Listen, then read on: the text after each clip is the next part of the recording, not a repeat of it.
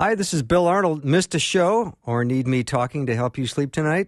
I have several solutions to that situation. Here are the podcasts from the show. You are the best for listening and supporting Faith Radio.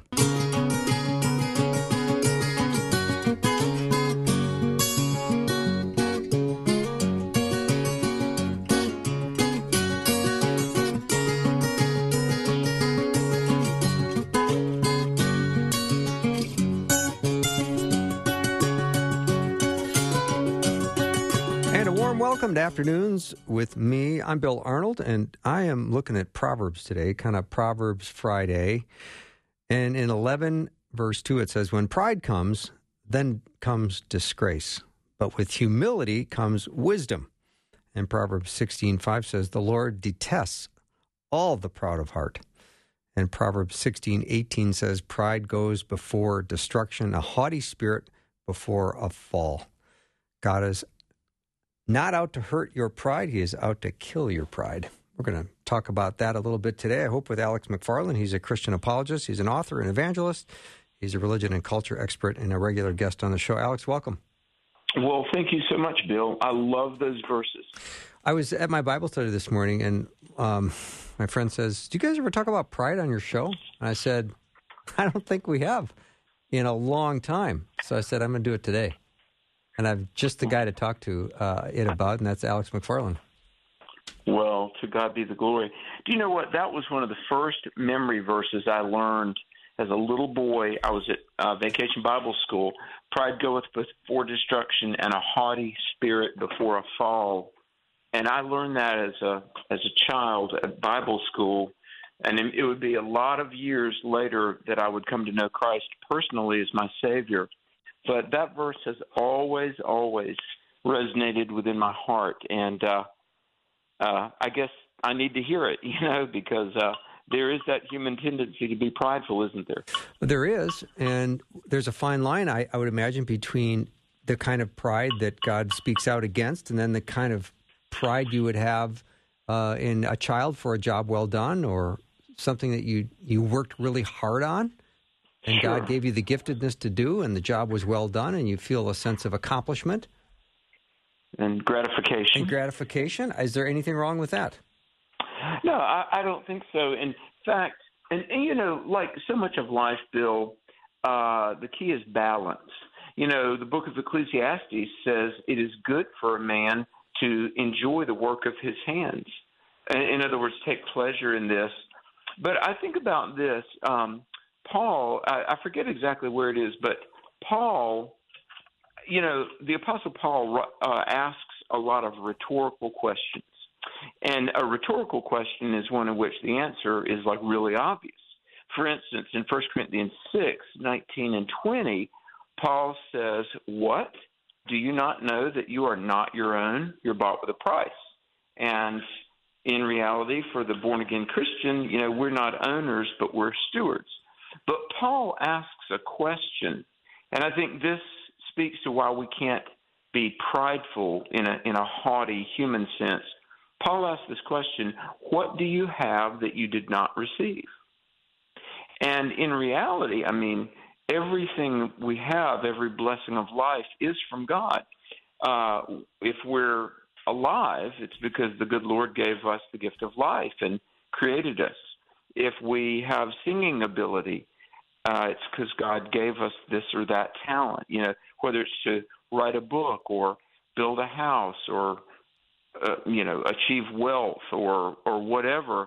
And that's why we can't be prideful. It's okay to take satisfaction in it, but we need to always be mindful that God in his power and mercy gave us every gift.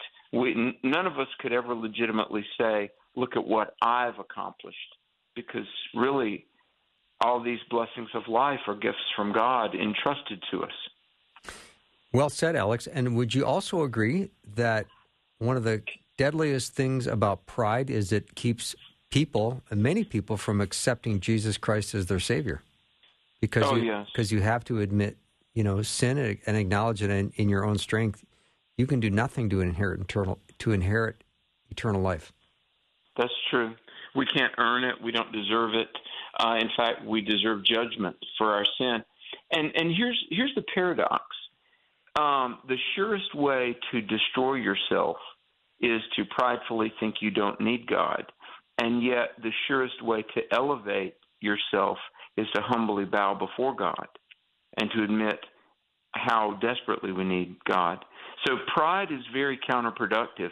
And, Bill, I've shared the gospel. I'm sure you've shared the Lord with people, too, who they found it a bitter pill to swallow to have to admit that they're a sinner or that they need Christ. But in reality, I mean, we are absolutely destitute and indigent without Jesus Christ. I mean, he is our all in all. Mm-hmm. There was a dear lady, she's in heaven. Her name was Vivian Keegan. She was a neighbor in the community where I grew up in rural North Carolina. And Mrs. Keegan was a devout Christian. And, it was one of those people that after I became a believer, I would look back and I would think of people. I was like, I remember, boy, they were devoted to the Lord. And Mrs. Keegan was one of those. Her Christianity was very clear. But she would always say, God is my source. God is my source. And I thought, what does that mean? But he is our source, the source of our life, the source of our salvation, our provider, our protector, our instructor. And, I think the greatest comfort in life, and there is no fear and we don't need to be apprehensive, is when we remember that Jesus is our provider and he is our all in all.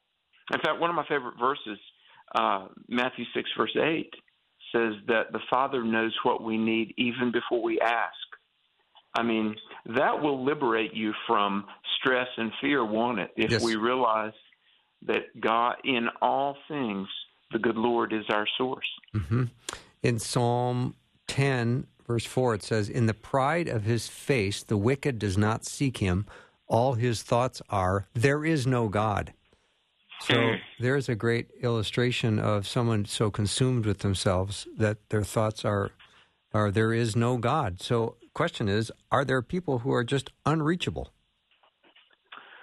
Well, apart from the convicting work of the Holy Spirit, any of us would be unreachable. Yes, because in and of ourselves, I mean, none of us really seek God. 1 John chapter 2, 15 through 17 talks about the lust of the flesh, the lust of the eyes, and the pride of life separates us from God. But the Holy Spirit, God in his mercy, the one that C.S. Lewis called the hound of heaven, the Holy Spirit pursues us, woos us, tries to get our attention, and, hopefully the day will come when we say, Lord, I hear you, Lord, I will turn to you. But I've asked a few atheists because, I've really tried to understand where atheists are coming from. And I know everybody's different, but I've talked to a lot of atheists.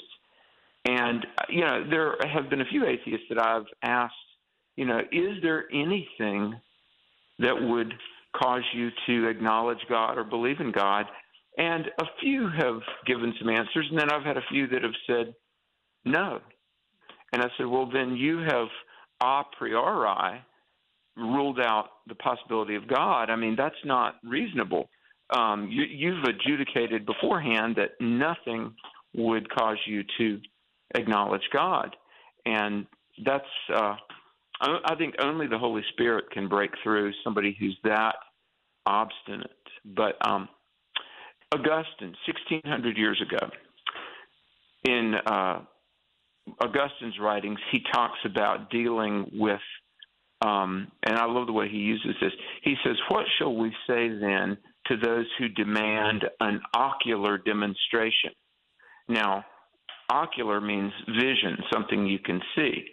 In other words, somebody says, well, show me God, give me evidence for God. And Augustine says, okay, the resurrection, the fulfilled prophecy. Jesus showed his authenticity in a number of ways.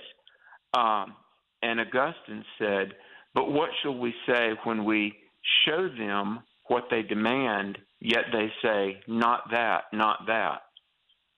And I know what he's talking about. Now, Augustine lived 354 to 430, by the way. But so even 1,600 years ago, The skeptic says, okay, give me proof. Give me an ocular demonstration. And so you say, okay, well, fulfill prophecy, virgin born, sinless life. And, hey, Bill, I've been to the Holy Land. We led a group over there in 2014. And, I mean, you can even archaeologists that are not necessarily believers will tell you that Jesus of Nazareth stood here at the pool of Siloam. Jesus of Nazareth was in the house of Caiaphas. I mean, there's a synagogue at Capernaum you can visit, and there's an inscription on a column because apparently about 300 years after the life of Jesus, they renovated this particular synagogue at Capernaum. And there's an inscription, I've seen it, where it basically says, Jesus spoke here and our grandparents heard him. I mean, it's amazing. So, wow. But yet skeptics will say, well, Jesus never existed. But when you give the proof, they'll say, well, that's not sufficient proof either. And I guess my point in talking about Augustine noted that too, that they say, not that, not that. So we're a sinful, stiff-necked people apart from the convicting power of the Holy Spirit, aren't we? Yes, we are. You know, when you reference 1 John 2:16, Alex, I'll read it again. For all that is in the world, the desires of the flesh and the desires of the eyes and the pride of life is not from the Father, but is of this world. When we think of the lust of the eyes and the lust of the flesh, we can go back as far as the temptation of Eve in the garden. Yeah. We hear about it the first time back then, and we think here she is in the Garden of Eden. There's two people on the earth, and there is the lust of the eyes and the lust of the flesh going on in the garden. Yeah, yeah. Remember, it says, when Adam and Eve saw that the fruit was good to make them wise, they took and they ate. And Satan caused the fall. But although Adam and Eve chose to disobey God, but here's the thing. Here's all of history. If you want to understand all the pain, all the tears, all the violence, all of everything, the devil could not kill God. Right. You read Isaiah 14. He tried. Mm-hmm. He tried to, and you read in Revelation where 1/3 of the angels, most scholars believe, when Revelation talks about the dragon, that old serpent, swept 1/3 of the stars from the heavens. Most scholars, and there are other scriptures that play into this, but most scholars believe that Lucifer conned 1/3 of the angels into joining him in a failed coup attempt of heaven. Well, Satan couldn't kill off God, so he's tried to harm the ones made in God's image. That's what all of history boils down to. I mean, really. The temptation of Adam and Eve causing the fall. Humans now have a sin nature. Now, fortunately, God designated his son Jesus to be our sin bearer before even the foundation of the world. And so by definition, an omniscient God is not going to be outplayed. Jesus in love was designated to be the Savior even before the human race fell. But the most important thing of life, Bill, as you know, and I'm sure so many of your listeners know, the most important thing of life is to have a relationship with Jesus. Mm-hmm. All the money, all the fame, any achievement, any accomplishment, any of the world's accolades mean nothing if you step into eternity without Christ. Mm-hmm. I'll take a little break. I'm talking to Dr. Alex McFarland, author of over 20 books and really great hair. We'll take a short break and be right back.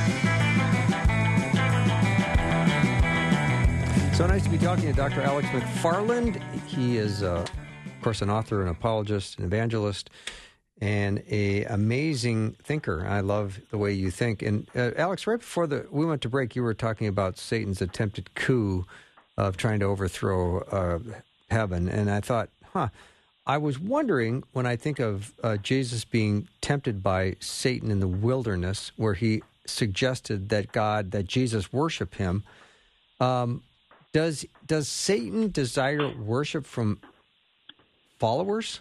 You know, I heard a pretty famous celebrity, say that he has not gotten COVID because he's a satanic worshiper. And I thought, does Satan even receive worship? Does he even care about anybody? Wow, that is a great question. I truly believe Satan probably doesn't care about worship. He cares about, he is in a malicious rage against God. And, talk about malice. This is, in legal terms, lawsuits sometimes include, the words with forethought and malice. All right, it's one thing to hurt somebody or maybe to steal somebody's stuff or whatever, but the devil knows the spiritual dynamics of this world, and the human soul will last eternally. Well, really, everlastingly.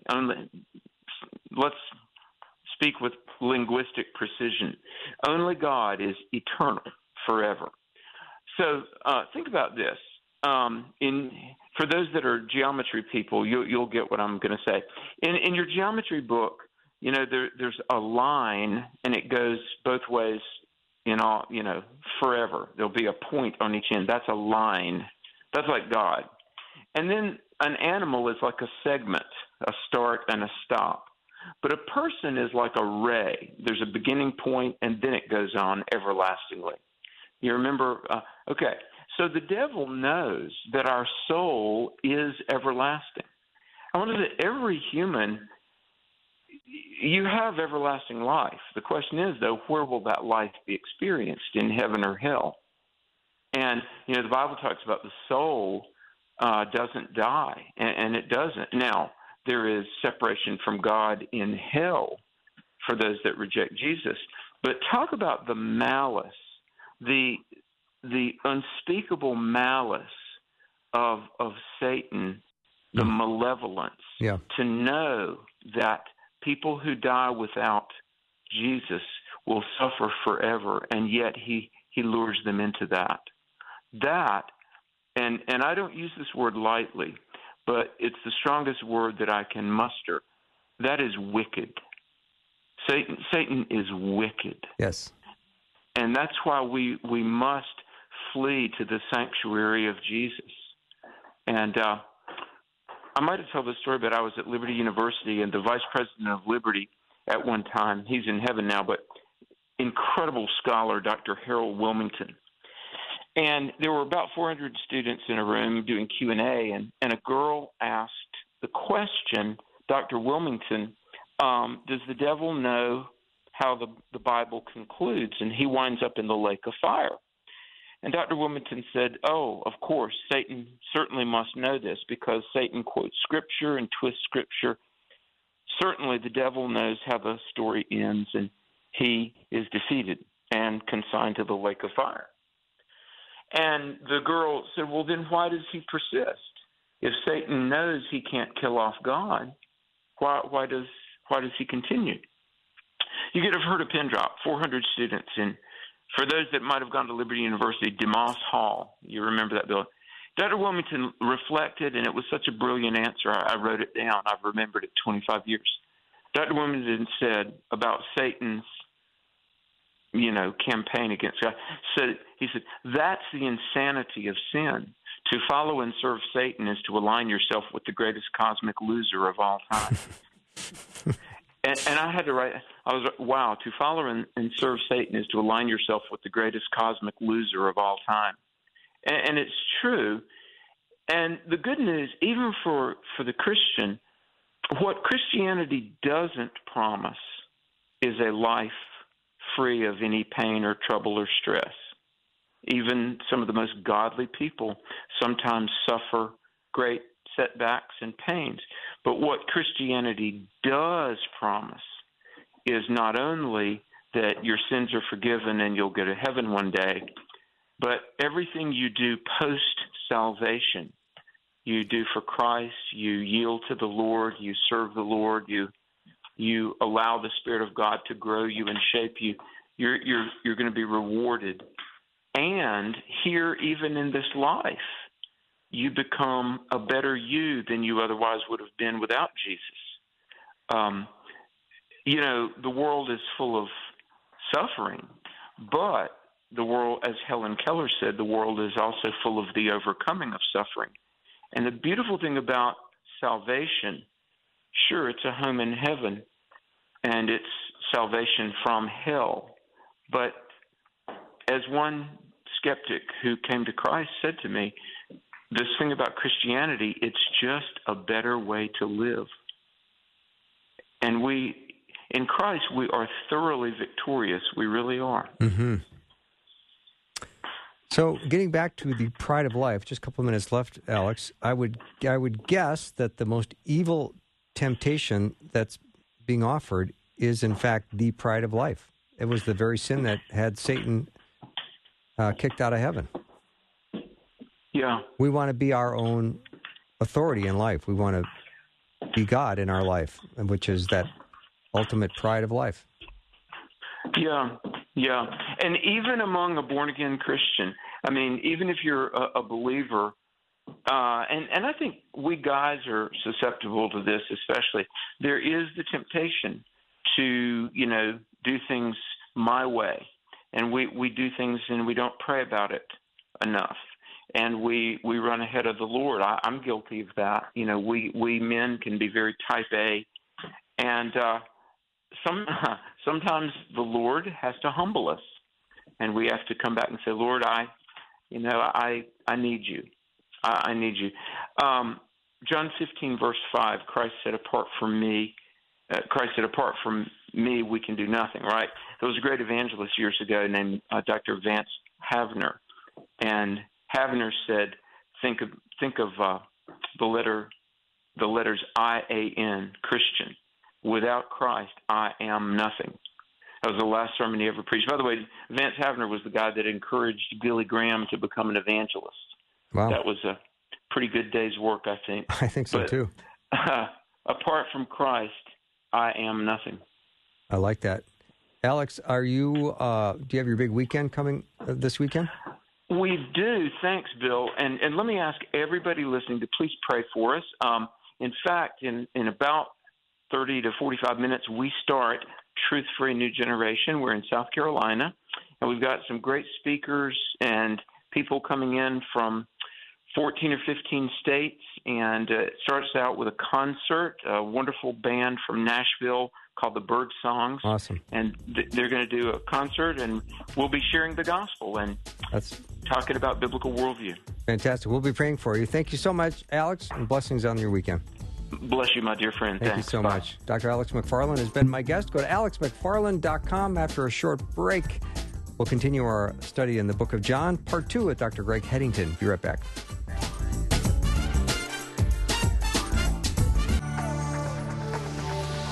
It's the afternoon show with Bill Arnold. Prime time, drive time. Let's get it started. Jump in your car. Yeah. What's for dinner?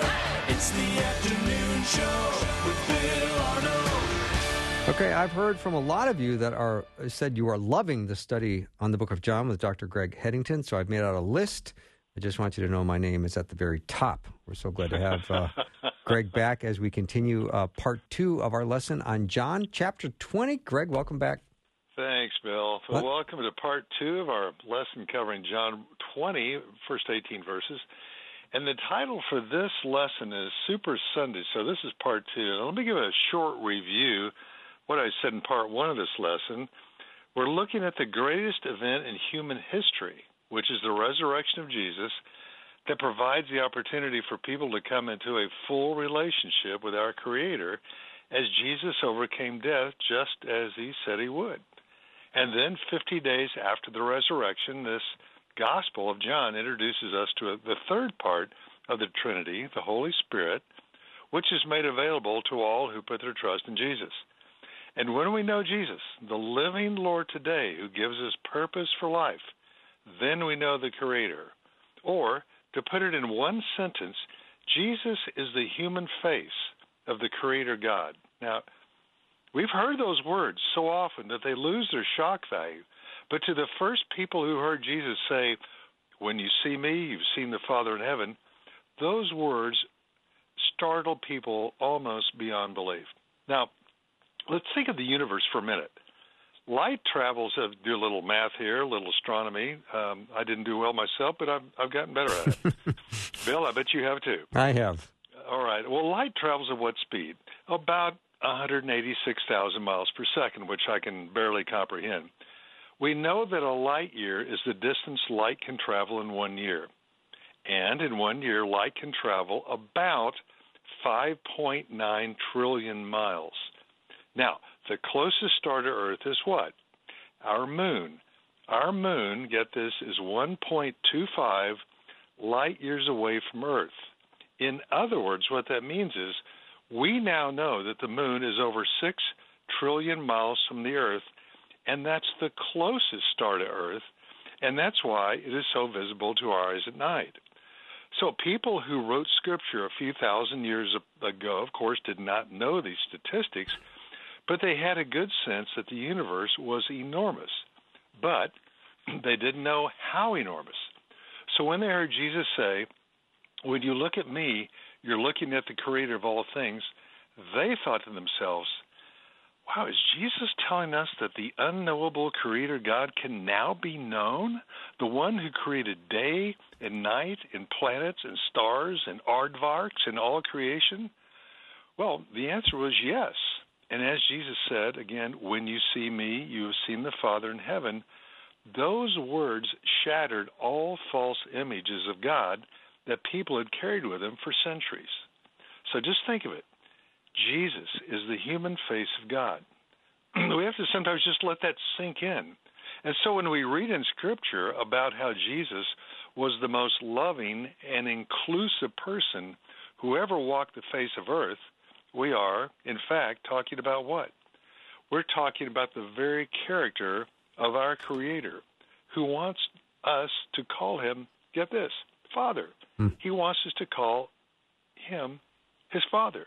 Now, ironically, the only people with whom Jesus did not get along with were the ones who wanted to live apart, who decided to go their own way, just like our very first parents in the Garden of Eden, who chose to be autonomous. Jesus never has and he never will impose himself on anyone, and he gives everyone a chance to follow him or go their own way, accept or reject. That's the decision all people must make in life. We either choose the one who has proven his love for us and is available to empower us every day with his divine power, which the Apostle Paul describes as, quote, "the same power that raised Jesus from the dead," or we can live our lives by ourselves, apart from the life he has always intended for us to live. And so we come to the foundation of our faith, the resurrection. The resurrection validates everything Jesus taught about his substitutionary death for our sin and about his divinity. Now, someone may quibble about whether Jonah escaped from the mouth of a whale after 3 days, or whether Noah was the skipper of a floating zoo, which included all the animals on earth, including aardvarks. But the decision that we must get right is that God came to earth in human flesh, lived a perfect life, was crucified as a substitute for our sins, and then came back to life 3 days later and is alive today. That is the foundation of our faith. Now, we all serve someone, and then the end of our life comes. I mean, the odds are inevitable. Maybe not today, but at one point, we're not going to be around. We're going to get buried. Somebody's going to throw dirt on top of our grave, and they're all going to go back home and have potato salad. So you follow a dead God, you'll end up just like him. If you follow a living God, you'll end up just like him, living forever with God and other believers. So that's the review. Now for this week, Roman numeral 1, the resurrection. So let's look at John's narrative of that first Super Sunday morning. Mary Magdalene and perhaps another woman, it depends on the version that you read. Matthew, Mark, Luke, and John are a little bit different. Mary and another woman go to the tomb for Jesus in order to take spices to anoint his body, and to their horror, they discover this stone is rolled away and the body is gone. So as they begin to consider what to do next, two men in white clothes, and the original Greek describes this whiteness as gleaming like lightning, and there they are, and the women are terrified, but the two men say, "Why do you look for the living among the dead? He is not here. He is risen, just like he told you." Well, Mary hears this, and then she takes off and runs as fast as she can to tell the apostles. Now, the Gospel of Mark tells us the apostles are skeptical of the report because, well, she's just a woman, and after a while, at the point in time, the women, their word was no good in court. But nevertheless, Peter and John take off, running to the tomb, and in typical male fashion, which shows nothing has changed over the centuries, then still feel competitive with each other and try to outdo the other to prove their superior masculinity, because really everyone's insecure. So the writer John feels the need to mention that he outruns Peter and gets to the tomb first. What is even more interesting about this comment is that in the first century Palestinian culture, grown men did not run. Children ran. The Greeks ran. We know the Greeks ran because when they originated the ancient Olympic Games in 776 BC, running was a primary part of the competition. But for a grown Jewish man to run was considered shameful. In fact, the only other time the New Testament describes a man running is in the story Jesus tells in Luke 15 of what we've learned to understand is called the prodigal son, when the father runs to meet his wayward son who is walking back home. But because the father, who is representing God and extending his forgiveness to anyone who repents, because the father cannot wait any longer for the son to come all the way home, to forgive his son and to show mercy, he ignores decorum, pulls up his toga, and shamelessly runs to meet his son. Now again, we typically call this story the prodigal son. Yet, what does the word prodigal mean? It does not mean lost like some think it does. You can look it up. It means recklessly extravagant. Yes, the son is recklessly extravagant in the way he wasted his inheritance and the way he wasted his life, but the father is also recklessly extravagant in his love as he breaks with a cultural norm, runs to meet the son, and fully receives his son back into the family. So I prefer to call the parable the prodigal father, because the emphasis is on the grace and forgiveness of our Heavenly Father when we repent. Now, regarding the episode that we're discussing with John and Peter, after they've walked hundreds, perhaps thousands of miles with Jesus for the better part of 3.5 years, it's only the hope, their hope, of the risen Lord from death that accelerates their pace toward the tomb. Now, with the two men, it's Peter, acting according to his usual "I got this" behavior, who plunges into the darkness of the tomb. He sees the grave clothes neatly folded, which was obviously an intentional act on the part of somebody. All the evidence of the tomb on that first Super Sunday supports every claim that the disciples will make later about the resurrection, and in fact die for that truth. They see that Jesus is God, then they return to tell the other apostles, and 8 days later, Jesus appears in the upper room with the apostles to show that he's not a ghost, and they discover that. And the greatest event in the history of the planet has just occurred, while a few months later, the Holy Spirit will show up on the day of Pentecost, and the church begins. Praise the Lord for that. Now, Roman numeral 2, conversion. Here's a question. How many times do you think a person typically needs to hear this resurrection good news before they fully commit to Jesus? Do they hear it 5 times, 20 times, 40 times? I think we need to accept the fact that there is no typical statistic that verifies the number of times one hears the message before they commit to Jesus. Now, if you remember one Greek word from this study that we've been doing in John, it should be the Greek word for believe, which is the Greek word pisteu, and it literally means to trust, to commit to put your weight down on, and in this case, of course, on Jesus. Believe is action. It's not a verb. It's not just academically agreeing with certain facts. But how many times do we need to hear the truth before we believe, before we commit all that we have to as much as we understand about Jesus? I don't know. But there are truths to know, 2 truths regarding conversion. First, conversion to Christ is a mystery. Jesus says in John 6:44, "No one can come to me unless the Father who sent me draws them." In other words, no human being on earth has the spiritual ability to commit to Jesus unless God the Father draws them by giving them the desire, the inclination, and the ability to place trust in Christ.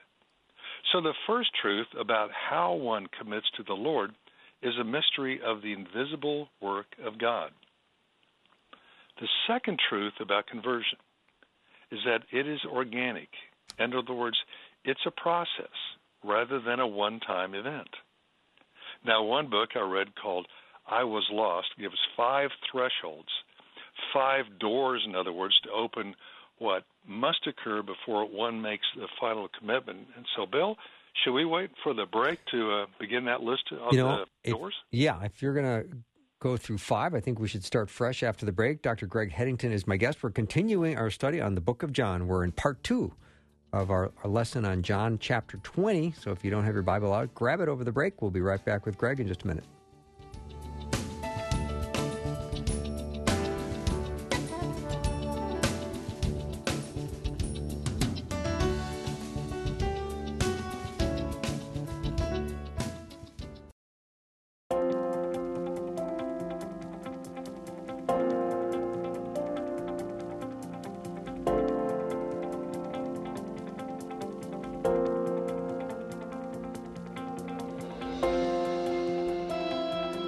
There are 5 doors that need to be opened before a person is ready to make a commitment to give their life to Christ. We're learning about this from Dr. Greg Headington. This is part 2 of our lesson on the book of John in chapter 20. All right, Greg, let's resume. All right, let's do that. 5 doors. I read this book, I Was Lost, and I thought it was really helpful. 5 doors to open that must occur before one makes the final commitment to Christ. And, of course, there are different kinds of indifferent people, and they remain indifferent for various lengths of time. But generally, the 5 thresholds that a person must cross before they commit to Jesus are, number 1, they move from distrust to trust. In other words, somewhere along the line, they trust a believer. Number 2, they move from complacency to curiosity. So they may appear to be indifferent, but something occurs and they become curious about Jesus. Number 3, they move from being closed to change to being open to change in their life. Now, this seems to be the hardest threshold to cross for most people, but then something mysterious, something spiritual happens, and they cross that threshold. Number 4, they move from meandering to seeking. Now, someone may talk about Jesus and even attend a Bible study, but they don't want to come to any conclusions or really seek answers until something wonderful occurs and they cross that threshold. And number 5, finally, they cross the threshold of the kingdom itself. Finally, they know they must repent and believe and give their life to Jesus. Now, many people on this journey go through the first 4 thresholds, but never become believers, and many of us know those people. I think knowing these thresholds will help free some of us up because it's a mysterious path, and ultimately it's up to the Lord, but that does not relieve us of following the Great Commission of Jesus in Matthew 28:19 when he says, go and make disciples. Now, that word for go in Greek literally means as you go. In other words, as you go about your life, make disciples of others through show and tell. Think of show and tell when you're in elementary school. You would show something and you'd tell about it. So you show people how your life is different by the excellent way you do your work, and all work glorifies God, and the way you behave, and then you tell them in your own natural way the difference Jesus has made in your life. Show and tell. That's the way Jesus did it. He showed it through miracles and his loving ways and many, many other things. Now remember, no one can argue with anyone else's experience. You just can't. It was their experience, they were there, and we cannot argue with it. And when you know these thresholds, they can help you when you look at another person and ask yourself, I wonder where on the path that person is right now.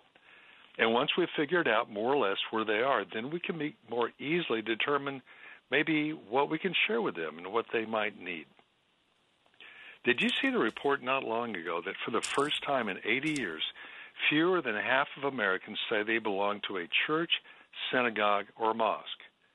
In fact, 1 in 5 Americans claim to have no religious affiliation. But that does not mean they have no interest in spiritual matters. In fact, statistics show that Google searches for prayer are at the highest ever recorded now during this pandemic. This moment right now may be the greatest evangelistic opportunity in many decades. So we don't want to miss that. Now let's look at the last few verses for this lesson. Roman numeral 3, Jesus appears to Mary Magdalene. When we left Peter and John at the tomb, they'd seen the grave clothes neatly folded without the body of Jesus in them. And Scripture says John believed, even though he admits his understanding was not complete, and the two men returned back to their homes. Meanwhile, Mary is weeping outside the tomb as she looks inside, sees the two men dressed in white sitting where the body of Jesus had been. Now, let me make a little aside at this point.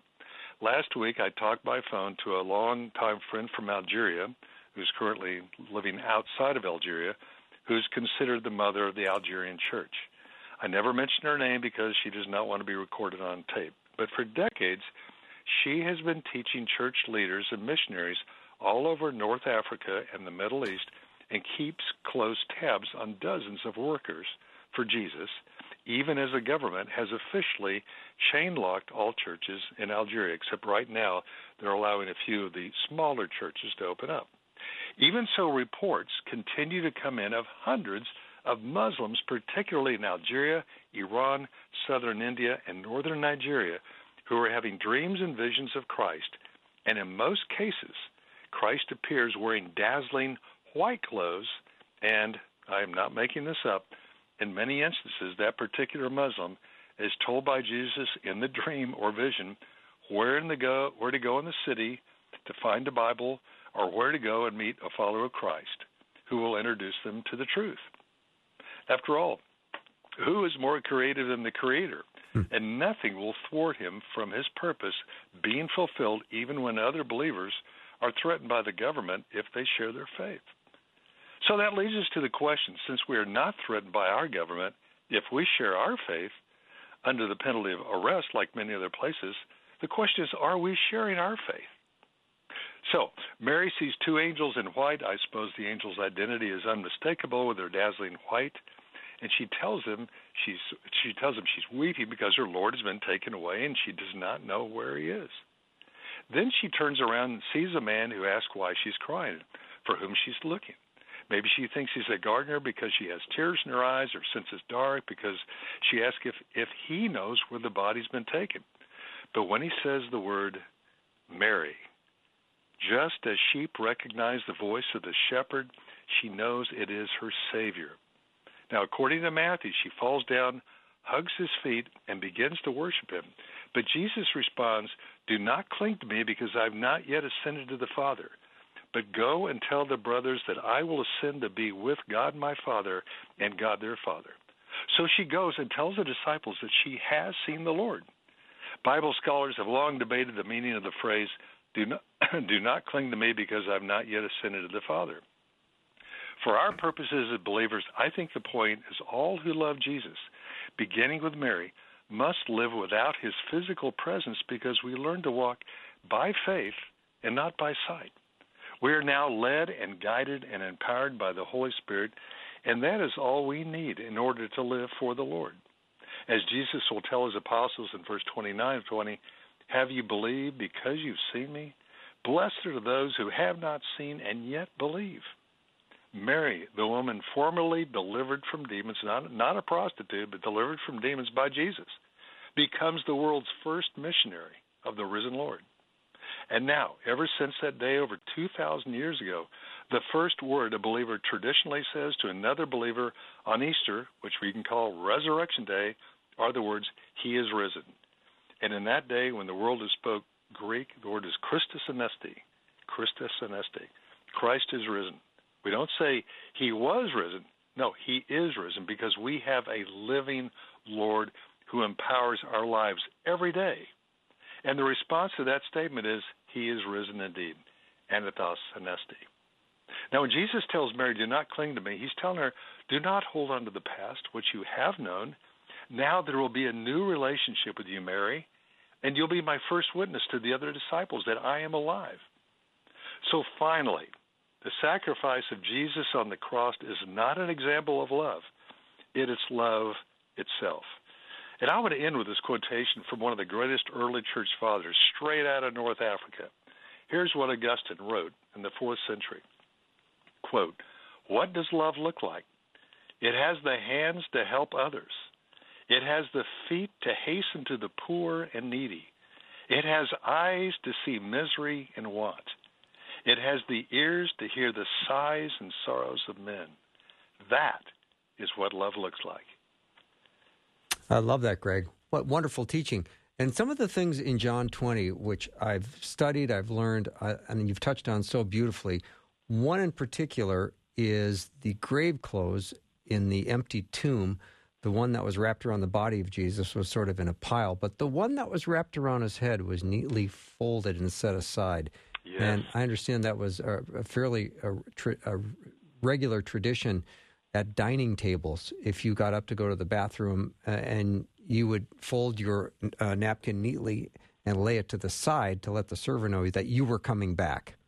So I love that, Bill. That was a fairly well-known custom because these meals would last for hours and hours and hours, and sometimes you would step aside for, 15, 20, 30 minutes and then come back, and you would indicate to the server that you were returning. And so this little tidbit of Jesus folding the cloth wrapped around his head, folding it neatly and laying it to the side says, I'm coming back, and everyone knew it. And so we do today. Yes. But when you're done with your meal in a restaurant, you kind of take your napkin maybe and it goes into the middle of your plate. I'm done.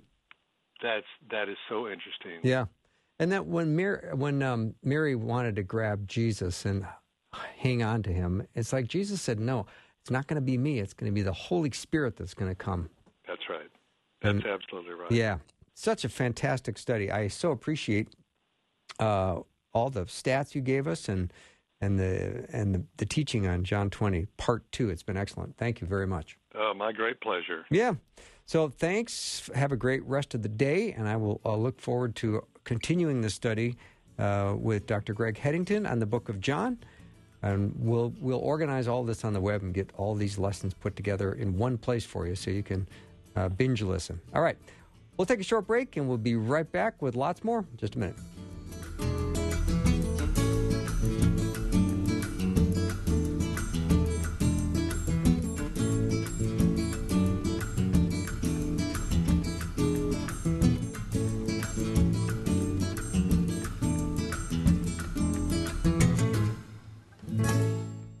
Thanks for listening. Programming like this is made available through your support. Information available at myfaithradio.com.